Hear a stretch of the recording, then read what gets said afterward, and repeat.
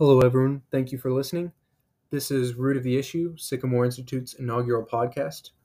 Each episode will look at a current issue facing America's foreign policy community. As an undergraduate-run think tank, this podcast series will explore these situations from the perspective of undergraduates. I'll go ahead and introduce myself first.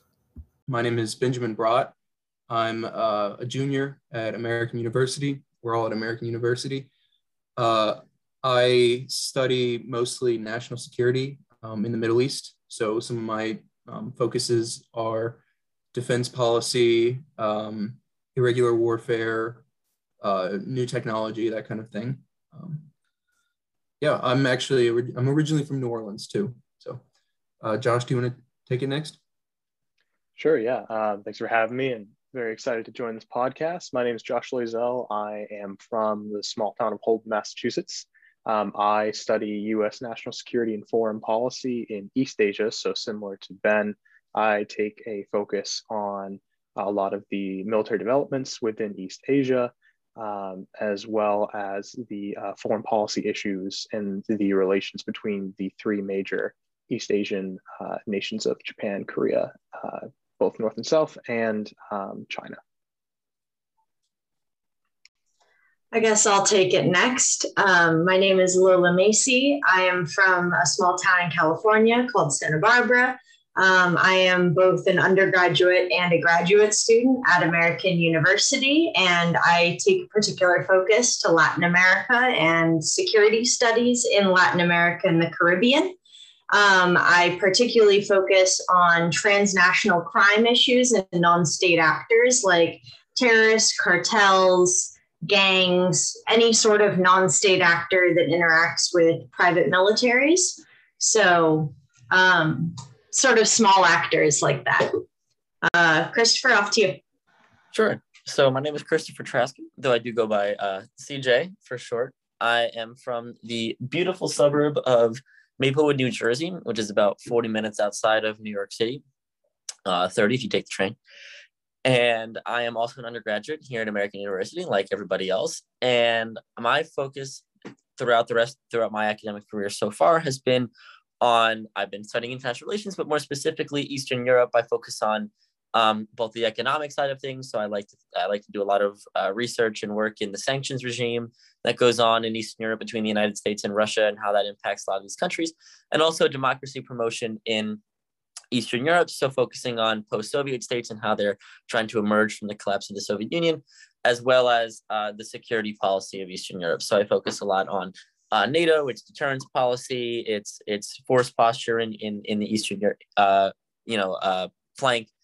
And so my focus has heavily been in sort of the Russian area studies sort of world over there in Eastern Europe. And so I'm very excited to be part of the podcast and looking forward to getting started. All right. Yeah, that was a great segment of introductions. And I guess I'll get started with a little brief historical segment comparing our first week topic, which is Olympic sanctions and if they actually do anything.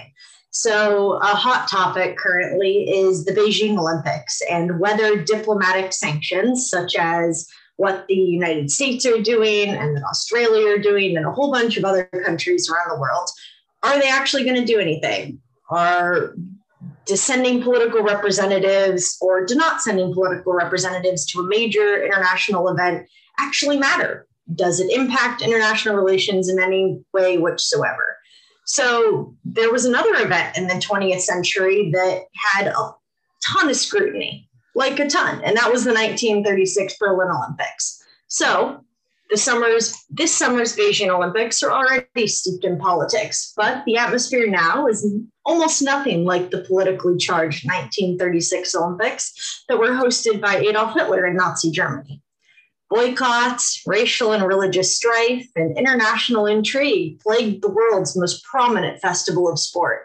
The Berlin Games became a powerful propaganda tool for Nazi Germany as it tried to make its brutal treatment of Jews, political opponents, and others seem benign.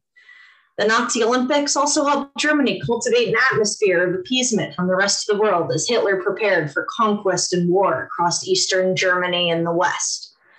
US diplomats warned that the Games would give Hitler a propaganda boost as he rearmed in defiance of World War I treaties.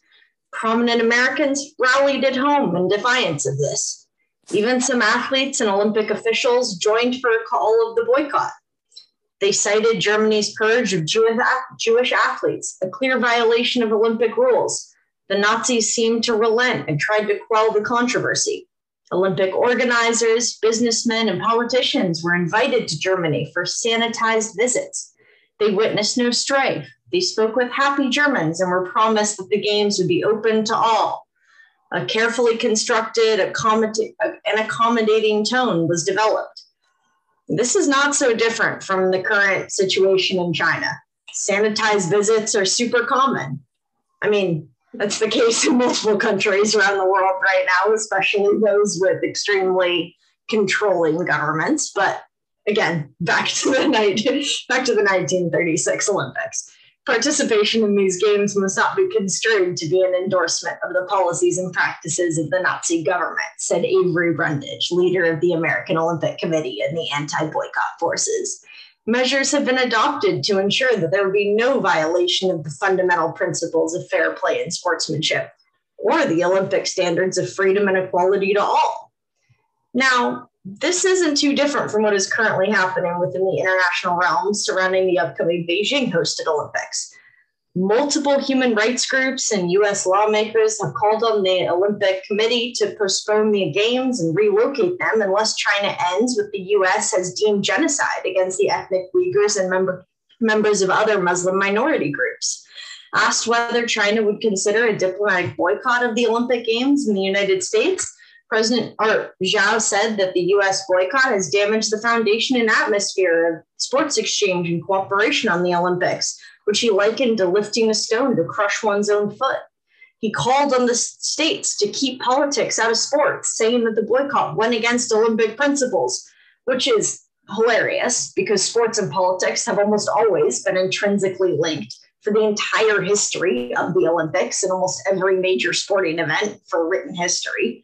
Greece, the civilization who began the Olympics, has had many of their city-states boycott Olympic events because of other things city-states have done to piss off other city-states. And sports and politics have always been linked. And it's ridiculous that people are saying, get sports out of politics, get politics out of sports. No, they're linked. Anyway, the larger that the coalition of countries gets behind the boycott, the more powerful it can become. But it's never going to be majorly impactful. Monetary sponsors will feel the brunt of the punishment from this boycott. And unfortunately, those sponsors are mostly all based in the US anyway. So the punishment from this is going to fall on the sponsorship of the Olympics regardless. And that's just going to fall on the US. China's going to feel very little heat from this. That's it for me. Sure. I think it's important to, when we're talking about these types of things, to look back at the history of Olympic boycotts, especially in the context of the modern Olympic Games. So like you mentioned, Greek city-states would not go to the Games because they were pissed at something else. So Athens was pissed at Carthage, so they didn't go, and everybody was mad at each other. And that is true, but it's kind of hard to make that an apples to apples comparison when you talk about the modern world. So generally speaking today, though, it is informative. Today with the start of the modern Olympics, I think 1896 was the first modern Olympics, and it was held in Athens, Greece. There have been plenty of boycotts that have happened, and pretty much every year there's one country that doesn't go for whatever reason. And that usually doesn't matter. I mean, you can go back into almost every Olympics games, and some country was mad at either the host country or was mad at another country that was going. And sometimes they'll boycott specific events within the Olympics. They'll go, but they're not going to compete in the swimming because they're mad at the swimming committee. And so that happens. But there have only been a few times in world history where there has been a large-scale concerted boycott on the part of many, many countries to try to affect some sort of policy of the host nation or of another nation going. So there was obviously the 1936 Olympics where there was a huge discussion of the boycott. Ended up not really happening in any serious form. The United States went, obviously, and in fact our participation in the games was arguably more impactful than it would have been had we not gone, when Jesse Owens shattered a lot of the racial stereotypes that were going on of that time by absolutely smoking everybody in the track competitions. And so that made a hell of a lot more of a difference to a lot of people, a lot of average people who were looking at that, to see a Black American man shatter the notion of Aryan superiority on live television. And so you can make the argument that had we boycotted that and made it look like we were afraid and we didn't want to send our athletes to compete against the superior German ones, that it would have had a different political impact. And so next boycotts actually happened in the 70s. So there was a lot of boycotts in between, you know, countries wouldn't go, but the next serious boycott was in 76, when almost every African country didn't go to the 1976 Olympics. And not necessarily because they're mad at the host country, but because they were mad at New Zealand's participation. So I believe the Olympics that year were being held in Montreal, and New Zealand was obviously going to participate. And at the time, New Zealand was sending an all-Black rugby team to tour through South Africa, and many African states viewed that as a tacit acceptance of the apartheid regime. And so they didn't want to compete in anything where the New Zealanders, where the Kiwis were competing as well. And so they boycotted, and it sent a message, and people talked about it. And it definitely forced the Prime Minister of Canada, Trudeau at the time, into some awkward conversations, into some weird diplomatic situations, and he had to go and haggle stuff out. But obviously it didn't change the course of the history. And a lot of people aren't even aware that African countries boycotted the Olympics at that time, because especially in 76, where this was only about 10 years removed from the major decolonization efforts, these countries were not particularly powerful. They were not particularly relevant, especially in the Olympic sphere. And so their presence or lack thereof was really not that big of a deal. 1980 was obviously the next big Olympic boycott, and that was where the United States and a lot of its Western allies refused to go to the 1980 Olympics in Moscow. So at the height of the Cold War, this is right in the aftermath of the Soviet invasion of Afghanistan, the United States said, nope, not going, sorry, screw you. And so we stayed home, and we convinced a lot of our allies to do it. And it was a huge black eye for the Soviet Union. And it was very embarrassing for the Soviet Union. It did cost them money, obviously, because the Soviet Union was very much counting on large amount of international press, large amount of international trade, and people coming in and spending money at the Olympics. And so that was a black eye, and it hurt them. It didn't obviously cause them to collapse, but a lot of these are not about necessarily effectuating policy on a specific level, but also but mainly just about pissing another country off and giving them a black eye internationally. And so it certainly succeeded on that front. And the Russians were pissed. The Russians were embarrassed. The Russians were angry. And when the United States held the Olympics 4 years later in 1984, when we held them in Los Angeles, they didn't go. The Russians and their allies stayed home, though obviously it was a little bit different of a situation, because most people saw it as a petty sort of refusal to go, to join. It was seen more as a tit for tat and an angry sort of petulant, childish sort of response to our boycott. So it's kind of like, oh, you boycotted me, I'm going to boycott you. Then most people divorced it from whatever the political ramifications were. And so it wasn't as successful. Beyond that, there have been boycotts, people having gone to things, but 36, 76, and 80, and to a lesser extent 84, are the largest examples of Olympic boycotts for political reasons since the advent of the modern games in 1896. Yeah, thank you, CJ. What a great contribution. That was really fabulous. Ben, Josh, either of you? Yeah, I mean, just going off of what CJ said, the 1980 Olympics, I think, was the largest boycott, besides maybe the 36, but the largest, in very recent history. And like has been said, was not effective in changing policy. It only really hurt Moscow financially. And I don't even know the extent to which it really did that, which brings us to today, to China. Is it going to be effective? A much smaller boycott with, Lola, you mentioned a larger coalition of allies, or a growing coalition of allies, of U.S. allies, but that coalition is not quite formed. We're still missing a lot of key allies. I know Germany, South Korea, France are the ones that come to my mind first, who are not boycotting this. So, would a smaller boycott be more effective? It seems unlikely to me personally, but Yeah, I'll jump in with a few remarks that I've managed to come up with as we've discussed this, and I think there's some important things to note when talking about the Olympics. And I think, Chris had gotten onto this with his points, and that is the Olympics is not about affecting policy effectively. It is not done in a manner, and it can't really, to drive a nation to change its policy. In fact, it is more, especially we've seen in the more modern era, it is about diminishing the stature of a state because of a particular issue, or just drawing attention to it. And in often cases, it is more the latter of drawing attention to it. Some nations have actually been quite effective in avoiding issues or changing the light of certain issues. The big one that comes to mind for me was the joint Korean team that we saw a couple Olympics ago. I'm forgetting which one that was, but it was a big statement to have both athletes from South Korea and North Korea under a joint unification flag compete in the Olympics. And that's a big statement policy-wise to the world on an issue that a lot of nations walked into very concerned.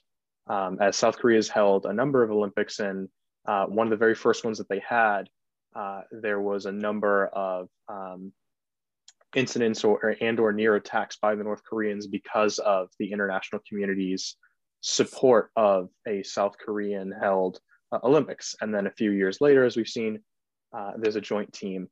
I think the other thing that we might start to see within this sphere, especially with Beijing, and it's already kind of on full display, is just how we tackle our boycotting. And by our, I mean, Western powers, the United States' point of view of this boycott. A lot of attention is put on Xinjiang, which of course is utterly important, right? That's one of the main bases for a lot of Western countries not wanting to go to this Olympics this year. But another one that I'm genuinely curious about to see from China's perspective is on behalf of Taiwan.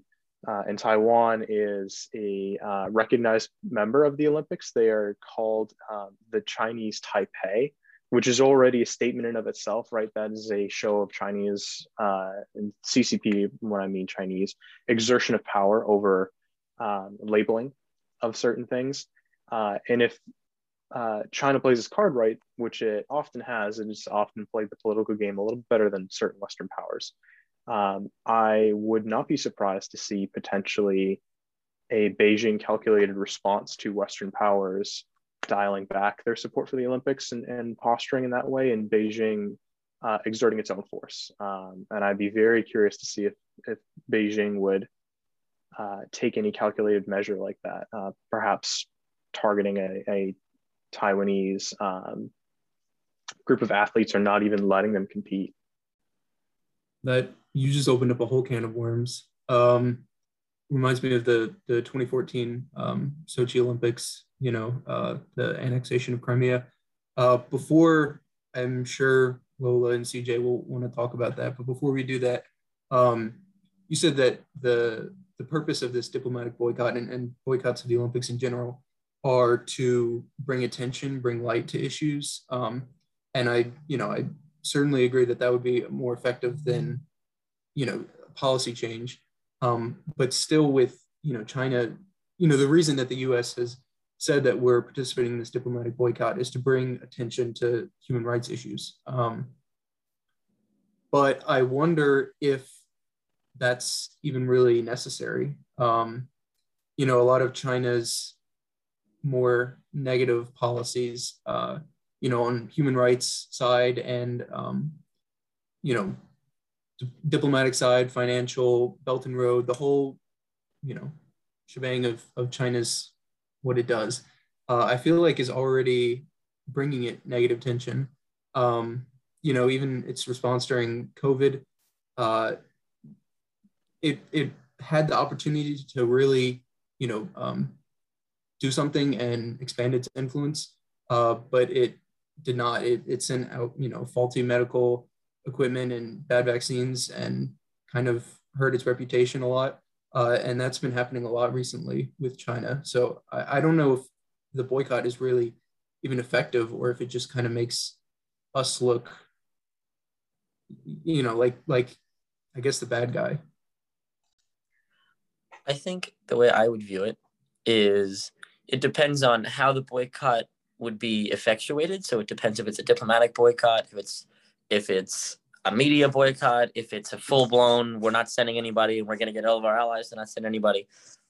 Those each have different ramifications for the way that the Chinese interpret it. And quite frankly, that's what it's largely about. And it's about signaling to other countries to say, hey, we're not going to let the Chinese smack us around and tell us what we can and can't say or what we can and can't do, right? If we send our we send our athletes and they're talking about, Xinjiang, or they're talking about Taiwan, or they're talking about any of those things, that's a smack in the face to China to say, hey, we can come to your country, talk smack about your country, and and call you out for the things that we're doing, and you can't stop us, because a lot of the times China gets off and it gets this sort of aura of invincibility when it smacks little countries around for saying things that it deems to be out of line. So Lithuania says, oh, I think Taiwan's a country, and China brings the hammer on them.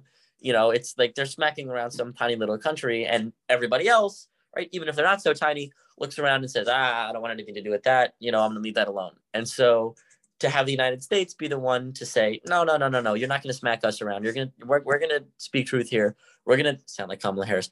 We're going to say what we think. We're going to be honest about what's going on. You're not going to tell us what we can and can't say. We have our media apparatus that is just as powerful as yours.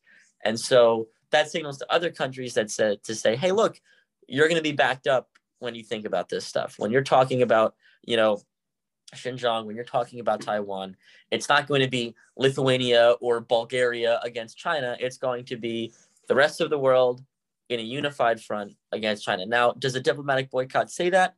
I'm not sure, especially if that diplomatic boycott is reserved to the U.S. and its, little kind of lackeys, right? But if that's at least how it's interpreted, right? But if you were to get a large-scale diplomatic or athletic boycott that wasn't just the United States, the UK and Germany or something like that, but was the Western world, was a significant number of democratized countries, was countries that China is interested in kind of putting its little fingers in, and they say, hey, no, we're out, that sends a strong message, and that sends a message to China, especially in the context of Chinese culture, which is very, very sensitive to perceived slights, to dishonor, to, disrespect, and things like that. And to just say, screw you, we're not going to your Olympics. You've invested all of this stuff in, you've invested, probably billions of dollars, in bribes to the IOC and in building the stadiums themselves. You've invested all this money and all this time, and means nothing to us. So screw you, we're leaving. And we're leaving because you suck. That, or, to a more diplomatic message, that sends a message to them. That's an embarrassment. That's a black eye on them, right? That makes them look kind of weak and all of that stuff. And China, for the last 100 years, has wanted to make sure that it doesn't look weak. It's the one thing that the country does not want to be seen as. It doesn't want to be seen as weak, doesn't want to be seen as being at the mercy of the West, right? Dating back 100 years to the Boxer Rebellion, right? They don't want to be looked like they're getting smacked around by the West. And for the West to say, screw you, we're gone, that goes right in the face of everything they've ever wanted to do. That boycott, though, only matters, and that message of screw off only has an effect to a Chinese citizen to feel very it's only effective if it's a large scale, significant boycott, either diplomatically or athletically, that takes place across the West, across countries that aren't perceived as being political lackeys of the United States, right? And so if the U.S. gets, its Western allies plus Brazil, Mexico, Peru, Namibia, and to pull out, that says something different than if it's just the U.S. and the Brits saying, screw you, we don't like you because whatever. Yeah, I fully agree with almost everything that CJ just said. China has invested hundreds of billions of dollars into Africa and Latin America in the last 30, 40 years. And that's been the real focus of, and just like CJ just said, Xi's focus in his entire presidency, or I guess presidency is the proper word, but it is more than that, has been to make China feared, and to make China extremely strong, and to make China a true rival to the Western world. And if it was just Western countries pulling a diplomatic boycott, that doesn't mean anything to China. That's just another turn of history. That's just another version of the Western states going, Soviet Union, who cares? You're not coming to the Olympics. We're not coming to your Olympics. Whatever, just China's another Soviet Union. Whatever, that doesn't matter. So if the US and a whole bunch of Western countries didn't send their athletes, that would be a bit of a bigger slight, because there's a ton of athletes. That's a ton of money. That's a ton of national pride for China to face those athletes. That would mean a lot more. But again, Western countries aren't going to do that. These athletes want to compete. Again, that's a source of income for these countries. We're not going to just not send our athletes to these countries. We're not going to just pull a full boycott from the Chinese Olympics. We're going to send our athletes. So a diplomatic boycott makes the most sense for us. That doesn't mean anything to China. So yeah, like CJ said, we need to have almost all of Latin America, a ton of African countries that China's been sending all of their money to, and just go, hey, all of you guys also have a diplomatic boycott, or you guys pull all your athletes out of these Olympics. That means a ton. That sends a message. That would make a giant impact on impacting China's behavior, especially on the issue of Taiwan, because that's the true foreign policy issue that China's been trying to get at. All right. Well, my general academic focus is on Latin America, so I guess I'll speak to an example that's occurring there between China and Ecuador. So over the past 10 years, China has dumped an enormous amount of money and energy and diplomatic efforts into Latin America. A specific example had occurred in 2020. Well, multiple efforts have occurred since 2016 between Ecuador and China, but the specific instance that I'm talking about right now occurred in 2020. China went to the Ecuador administration and went, hey, all we want you to do is recognize Taiwan as a state, and in return, we will give you a ton of money to build a new power plant, as well as more infrastructure and our own technology to create a more advanced surveillance system for your own citizens, as well as to increase your policing power and advance your military. Ecuador said yes almost instantaneously, and here we are. Ecuador no longer recognizes Taiwan as a sovereign state. They recognize Taiwan as part of China. And yeah. So if all of these Latin American countries are starting to recognize Taiwan as just part of China, then you have no support for Taiwan as its own legal state in the United States' own backyard. So then China just feels it can do whatever it wants, and it has a ton more leverage. And then you just end up in this escalating conflict between the US and China. And anyway, sidetrack, but CJ is right. Diplomatic boycotts don't mean anything unless where China's money is being spent isn't being targeted. So diplomatic boycotts would be effective if Africa and Chinese countries would be the ones actually making the difference, which is counterintuitive because those countries aren't necessarily the most powerful ones, but in China's eyes, those are the ones that are most meaningful right now.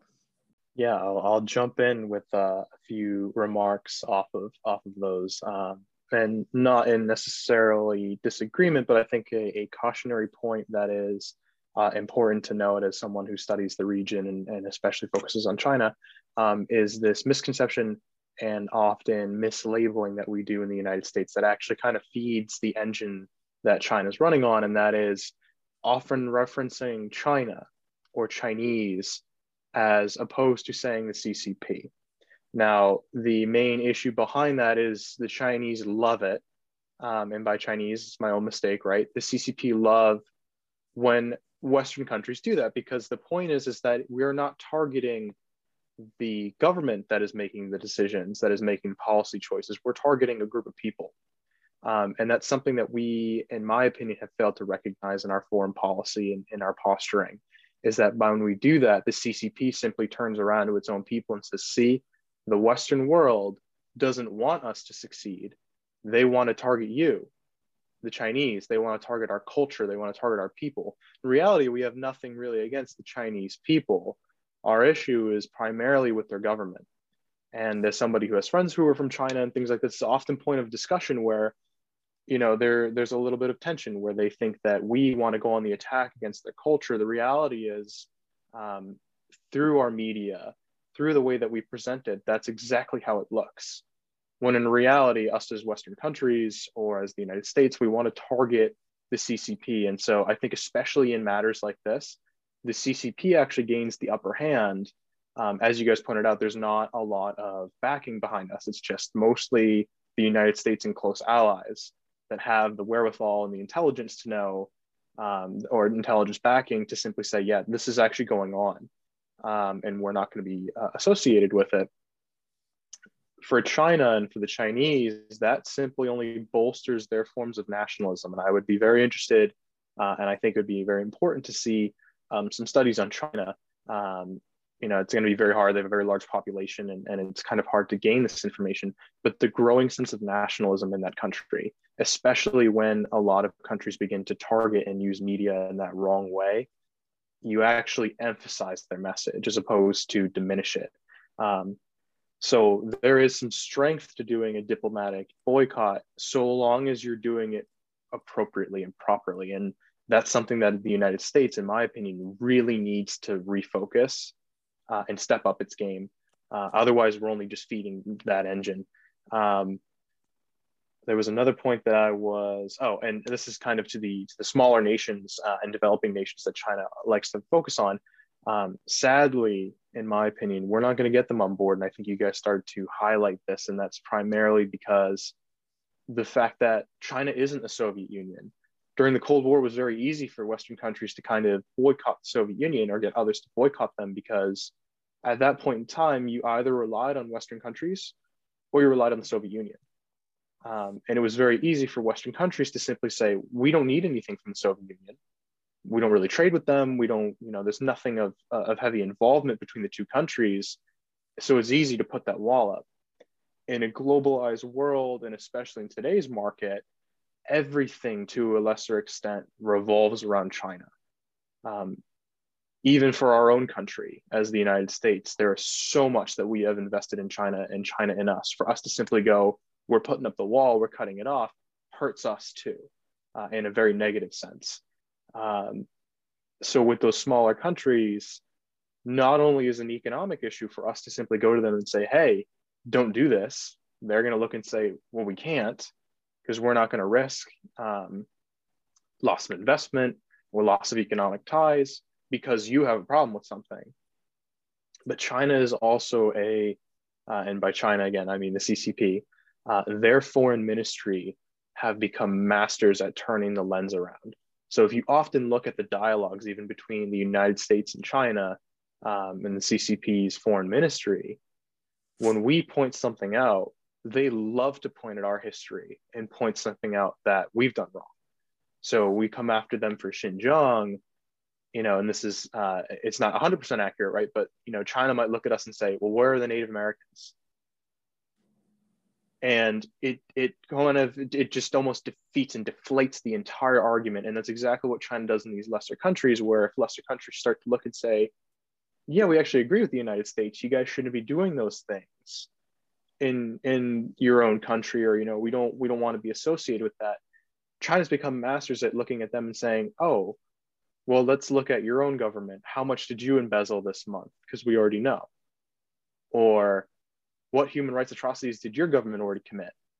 And already it's a losing battle, right? We've already lost that group of people because they already fear the threat of political illegitimacy coming downward from China and threatening their own position and their own legitimacy within their own country. I'll end my points there. Yeah. So, Josh, I think we found out what your New Year's resolution is. It's to not say Chinese anymore. Um, yeah, I want to say two things. Going off of what Lola and Josh said, I think uh, Lola, you just brought something to my mind. Um, with Ecuador, is that not only could this be bad, for us, um, but also the countries that are, we're trying to win, us and the CCP are both vying for the same countries, in the global south, in these developing countries. So I think by not having a completely unilateral, um, uh, multilateral boycott, I think we run a serious risk of alienating those countries. And even some of our allies, like France, who's not participating at this point in the diplomatic boycott. Our relationship with France is not at its best right now, with AUKUS and stuff. So I think it's really important, and it's a kind of dangerous situation to alienate those countries and say, hey, we don't care that you're not participating in this boycott. We're going to go ahead with it anyway. If you want to go, run to China for, investment, then go ahead. And then, Josh, you brought up, of course, the, opportunity for reprisals from China, economic, human rights, everything. I think it has another dangerous potential to be an escalator. Um, you know, China boycotts our next Olympics, and then we boycott their next. And, there's other things they start doing and we start doing in return, that just runs the risk of, kind of escalating the conflict between China, which is not something that I think the US should be starting. I think it's also a situation where the United States needs to look at, I think going off of that, when you're looking at the sort of cost benefit analysis of a boycott or something like that, you have to think, all right, what am I reasonably going to get out of this? And what you're reasonably going to get out of a boycott is punching them in the eye and saying, yeah, screw you, you suck, right? We don't want to go to your stupid games. Like, we don't want to go to your play date, which is essentially what the boycotts, what the Olympics are. They're one big play date where people come around, they throw things around, swim in some water, then they go home, right? When you boil it down to its fundamentals. And so the question is, does the United States want to say, screw you, I'm not coming to your house, right? My mom said no, and then take its bat and ball and go home? Or does it want to do, or does it want to try to do another tact of giving China a black eye? Because the boycott isn't the only one, right? There's been plenty of talk of saying, no, don't boycott, send your athletes to China, beat the snot out of them on their home turf, and then come home, right? And you could tell when we just had the Olympics in, where was it, Tokyo over the last summer, where the United States led in the medal count. We led in the medal count and the gold medal count in both. Hello, Gato, down there. Hello, little kitty. And we beat the heck out of the Chinese. We were the number one in medal count, like we usually always are in every one of these Olympics, usually by sheer numbers. So the law of large numbers is in our favor, because we send these massive team of athletes that when you're competing in every event, you're bound to win a bunch of medals. But we usually do win the most amount of gold, and we usually do the most medals overall. And to go to China, to their home turf, beat them, right, get the most amount of medals, take the most gold from them, and go home, could send a very different message, and a just as effective one, to say, we don't need to get involved in petty nonsense. We don't need to get involved in silly boycotts. We're so confident in our own existence that we're going to go beat you, go home, and not think about it again, right? And you could see there was reaction from Chinese diplomats on social media when the United States was winning the Olympic medal count last time. It was just unhinged. I mean, these diplomats were like, this is absurd. This is because the Americans have rigged it. People were talking about, oh, well, if you combine the medal count of, China, Taiwan, and Hong Kong, then it's larger. And you're like, how does that make any sense? I guess if you combine, the medal count of the United States, Puerto Rico, and Italy, I guess, we're still number one, right? So all that silly nonsense. And it makes the Chinese look like the petulant ones, when it's like, hey, it's just sports. Like, what are you so mad about? Like, it has a different effect of diminutiveness, right? When you say, we're going to come to your home turf, we're going to beat you, or we're going to come home. It would be like winning the World Series in an away game in Game 7. It's like, damn, we came to your house and beat you, right? I bet if you ask any Red Sox fan, would they rather beat the heck out of the Yankees in Yankee Stadium or Fenway? A lot of them are going to say Yankee Stadium because they want to rub it in the face of the Yankee fans, right? And that's exactly what we'd be doing on a large scale with the Olympics. If you went, you beat them, and then you come home and you celebrate your inherent superiority because you're the greatest country ever and you beat the Chinese on their home turf. And the Chinese have been investing significant money and resources into their Olympic program, just their sports, right? For the long time, the United States was the big dogs. We invested gazillions of dollars, right, into it. Our athletes were the most well-trained. They had access to every medical care, training facility that you could possibly imagine.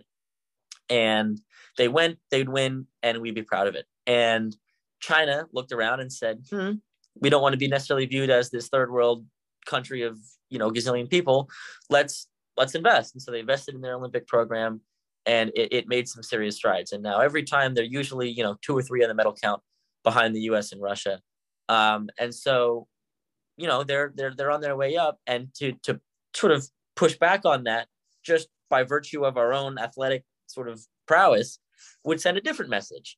And it would be a different kind of embarrassing for the United States to come to their home turf, beat them, force their population to watch us beat them, and then come home. I think that would, people are also not, I don't think people are fully considering that it's not a binary choice between, totally coming home, leaving, boycotting, or some silly diplomatic boycott, and full participation and tacit acceptance of everything the Chinese have ever done, right? And so,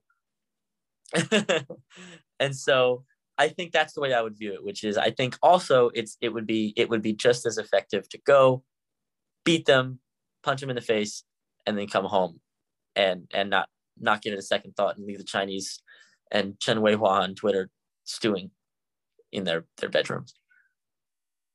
I think that's a great point to end on. Does anyone have any other closing remarks? I don't want to ruin the good ending, but I'll say something. Okay, go for it, Ben. This just, for me, it kind of bothers me. In my mind, it just seems like another one of the Biden administration's kind of pointless virtue signaling, saying, hey, this is what we believe, just to let everyone know, like, we get it, do something, we want action, instead of just kind of empty and vain comments. And that's all I have to say. Also, CJ's New Year's resolution is to join a boxing gym. I agree with you a bit, Ben, that it does feel like virtue signaling, but I also don't really know what's to be done. Diplomatic boycotts have been happening, or boycotts in general have been happening for a long time, and in very few instances has tangible change actually happened from any of them. In very few instances where the international community is mad about something, very rarely does tangible change actually happen, unless military action is taken. And then even then, if it's slightly delayed or if there's deliberation on it, it's then even ineffective at that. So I just don't see any sort of practical reality for any sudden practical international response that will give the international community the sort of hopeful yay response that they want about getting any sort of response from China about, wow, great, the Uyghurs are no longer in concentration camps. Great, fabulous, the problem's over. I don't think that's happening anytime soon. So I think the boycott's as good as we're going to get for now. Well, I guess I'll sum up my remarks after that one and just say, yeah, I think in summary, I think we all kind of agree that a diplomatic boycott isn't the best. The reality can't really shift away from what's currently going on, and there is some travesty to that. But I think the one thing that we can take away from our Cold War reference is a change in U.S. foreign policy and recognition that this is a similar game, not nearly the same game, but very similar in terms of the Cold War, where we can't expect immediate changes right away, right? Our responses to the things that the Soviets would do during the Cold War, we had a much more nuanced and proactive and long-term thinking game with our foreign policy and even our national security. And I think that's the same thing we need to take with China. It's not a matter of things changing immediately, or you diplomatically boycott the Olympics and then everything changes. No, it is a matter of posturing. It is a matter of knowing, okay, this is the first step. And we need to be more calculated and thorough in our choices rather than it being an afterthought of just simply saying, we don't agree with it, diplomatic boycott. Okay, well, how are we doing the diplomatic boycott? What is our end goal of doing the diplomatic boycott? Who's joining us?